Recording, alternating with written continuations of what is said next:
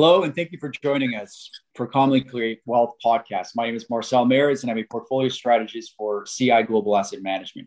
Today on the podcast, we have Aubrey Hearn, head of U.S. and small mid-cap equities at CI GAM, and lead portfolio manager for Century U.S. Growth Income Fund, Century U.S. Monthly Income Fund, which, by the way, won its fifth consecutive Fund Data Award for its 2020 performance, and Century Small Mid-Cap Income Fund, to name a few funds. For this podcast, we'll focus on U.S. equities represented by the Century U.S. Growth and Income Fund, which is also the equity component in the Century U.S. Monthly Income Fund, a balanced fund, 70% in equities and 30% in fixed income. Year to date, as of June 4th, the Century U.S. Growth and Income Fund was up 10.5%, outperforming the benchmark S&P 500 by about 300 basis points, which was up 7.7%. The outperformance can be partly attributed to the robust economic expansion and the ongoing rotation from growth to value investment style. During the same period, Russell 1000 Value Index was up 13%, outperforming the Russell 1000 Growth Index, which was flat for the year.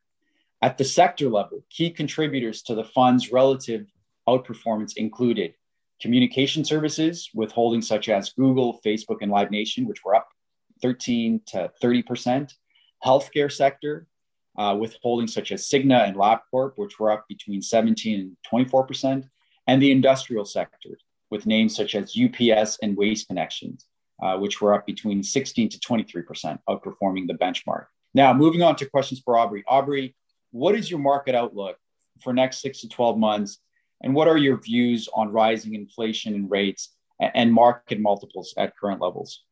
Sure. Thanks, Marcel, for having me on.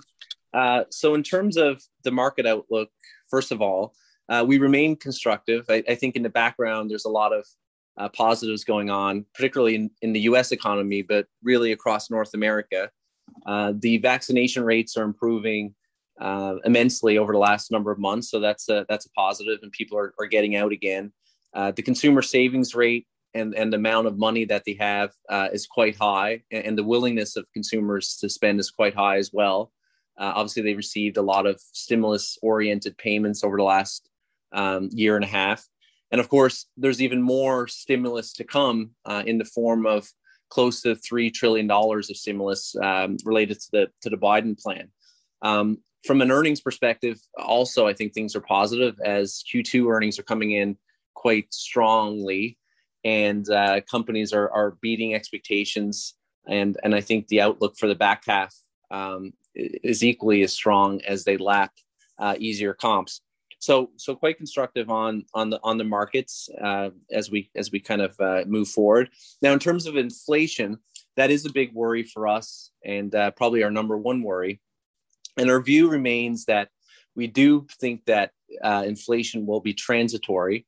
And the background there is that clearly, for the time being, there's some pretty high inflation prints around a low 4.1, 4.2% level. And I think that's associated with chip shortages. It's with supply chain shortages related to commodities. And it's starting to flow somewhat into the labor market as well, where many companies are struggling to find new employees because they're still able to work at home and collect stimulus payments. But we do feel that this will change as the stimulus plans wear off and people will be sort of forced back to work, so to speak. And consequently, the labor force will grow, the availability of the labor force will grow, and there won't be such demand for wage increases. So that's the background. You know, we don't have a high degree of confidence on inflation either way. And I think with that background, you want to have names in the portfolio that can pass along inflation. And the way you do that is by buying companies that are in oligopolies, that have wide economic moats. And if there is higher inflation than perhaps we would see or anyone would see, because it's a good business, because it operates in a good industry, they're able to pass that along. And then finally, to your question on rates, I think really that's going to follow inflation.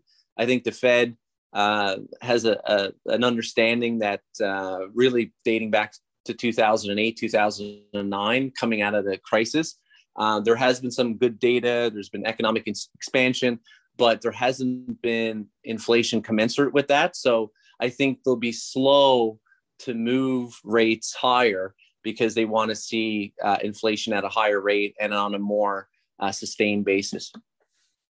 That's great, Aubrey. So now, within this backdrop, how Century U.S. Equities position in terms of sector and holdings exposure? And do you continue to apply a barbell approach, meaning investing in a combination of value and growth?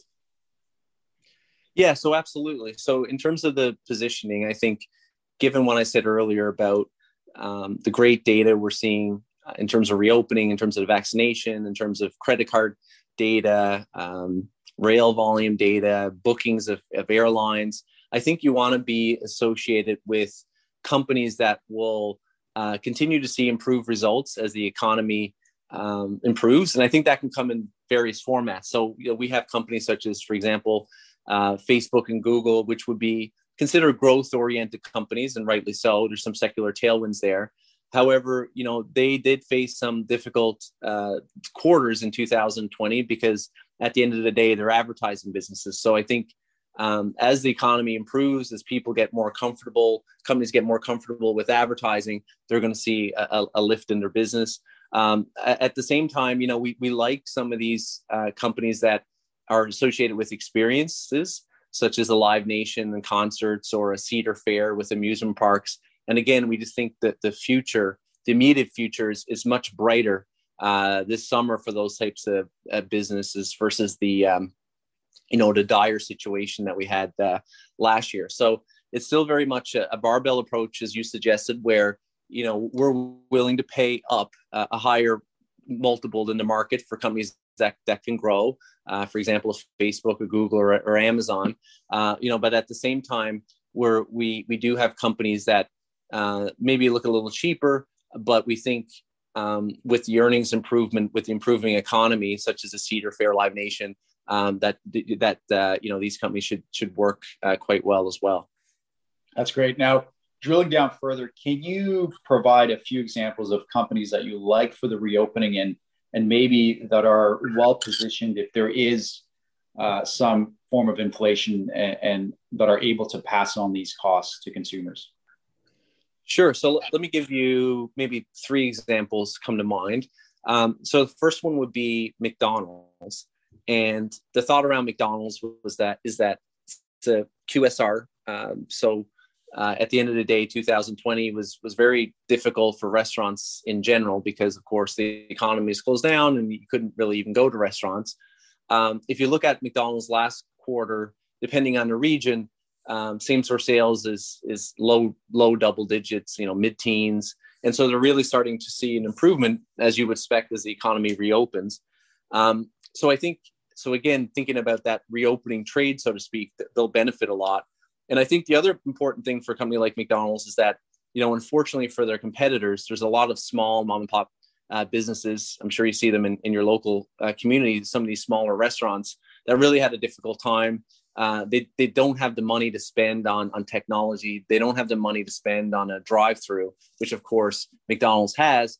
And so what happens in the past when you're coming out of a difficult economic situation, you're going to see bankruptcies of some of these small mom and pop restaurants. And we think that McDonald's is going to pick up a lot of shares. So that would be one. And we also think the valuation is reasonable. Another one would be Sensata. And so what Sensata does, it's a mid-cap company, and they make sensors for mainly the automotive business. That's about 50% of their business, but also for industrial businesses such as Deere, such as Caterpillar. You'll also see sensors in washers and dryers and refrigerators. So they touch on a lot of various markets. But why we like Sensata is for a couple of reasons. The first is that, again, they're going to see improved results because no one was really buying cars or automobiles last year in a material way. So Sensata got hit pretty bad with that. But now production is really starting to improve from a lot of the OEMs. And you see that not only in auto, but durable goods. And so I think Sensata will get a boost for that. But secondly, when we think about investing, we think about identifying companies that have secular tailwinds and really that can grow faster than the end markets. And in the case of Sensata, they do grow anywhere between 6 to 8% faster than the end markets. And the end markets would be, for example, automotive production. And the reason they're able to do that is because there's more and more sensors going in the products that they sell every year. So there's more sensors in your washer, in your dryer, refrigerator, in your car, in your CAT equipment. And it's just, you have autonomous driving. You can only imagine all the sensors that will go into that. So we like that one for those two reasons. And then finally, the other one I'd mention is a mid-cap name as well. It's called VeriSign. And in terms of modiness, VeriSign is a great business because what they do is they act as the registry for any internet domain name that ends in .com or .net. And of course, there's literally hundreds of millions of these websites, and it's a regulated industry where there's only one company, i.e. VeriSign, that acts as a register for all of these websites. And this is a very powerful business because, again, no one can get into it. No one else can register .com or .net. So that's really interesting. But it's also interesting for a couple other reasons. The first of which is that to really get revenue growth for VeriSign, you at least part of it is associated with business formation. And of course, last year, given what was going on, there wasn't too many businesses being formed, new businesses that wanted new .com or .net domain names. In fact, it was the opposite. Companies were going bankrupt. They're still able to grow in that environment, but growth slowed. But clearly, given the innovativeness of entrepreneurs, there's more and more website formation happening on a daily basis. And so I think you're going to see more websites registered. And the second piece why we like it is that they have an agreement. As I mentioned, it's regulated by ICANN. And they recently signed an agreement about a couple of years ago now that enabled VeriSign to raise prices 7% per year for 4 out of the next 6 years. And no matter what's going on, and some of that they have to reinvest to make sure there's security and stuff with their networks. But this is already a very high gross margin, EBITDA margin company, given that it's a monopoly. So when they're increasing that price 7% per year out of 4 to the next 6 years, there's going to be a compounding effect of that flowing to the bottom line. Not a lot of incremental cost there. And again, that coupled with more volume of potential website due to business formation. So that would be another name I think that's positioned well for the reopening. That's great, Aubrey. These are all great examples to share. Aubrey, thank you for joining us today. We appreciate your insights on U.S. markets and Century U.S. equities. As Aubrey mentioned, the Century mandates continue to be managed using a barbell approach, focusing on value and growth, but more importantly, focusing on high quality companies with structural tailwinds that should gain market share throughout a market cycle. For the listeners, if you want to know more about Century U.S. funds, check out CI.com and join us next week for another update on CGAM funds. Thank you and have a great day. This podcast is provided as a general source of information and should not be considered personal, legal, accounting, tax, or investment advice, or construed as an endorsement or recommendation of any entity or security discussed. Investors should seek the advice of professionals prior to implementing any changes to their investment. Certain statements in this podcast are forward-looking that are predictive in nature, depend upon, or refer to future events or conditions. Forward-looking statements are subject to risks, uncertainties, and assumptions that could cause actual results to differ materially from those set forth. Although the forward-looking statements contained herein are based upon what CI Global Asset Management and the portfolio manager believe to be reasonable assumptions, neither CI Global Asset Management nor the portfolio manager can assure that actual results will be consistent with these forward-looking statements. Certain statements contained in this podcast are based in whole or in part on information provided by third parties, and CI Global Asset Management has taken reasonable steps to ensure their accuracy. Market conditions may change, which may impact the information contained in this podcast.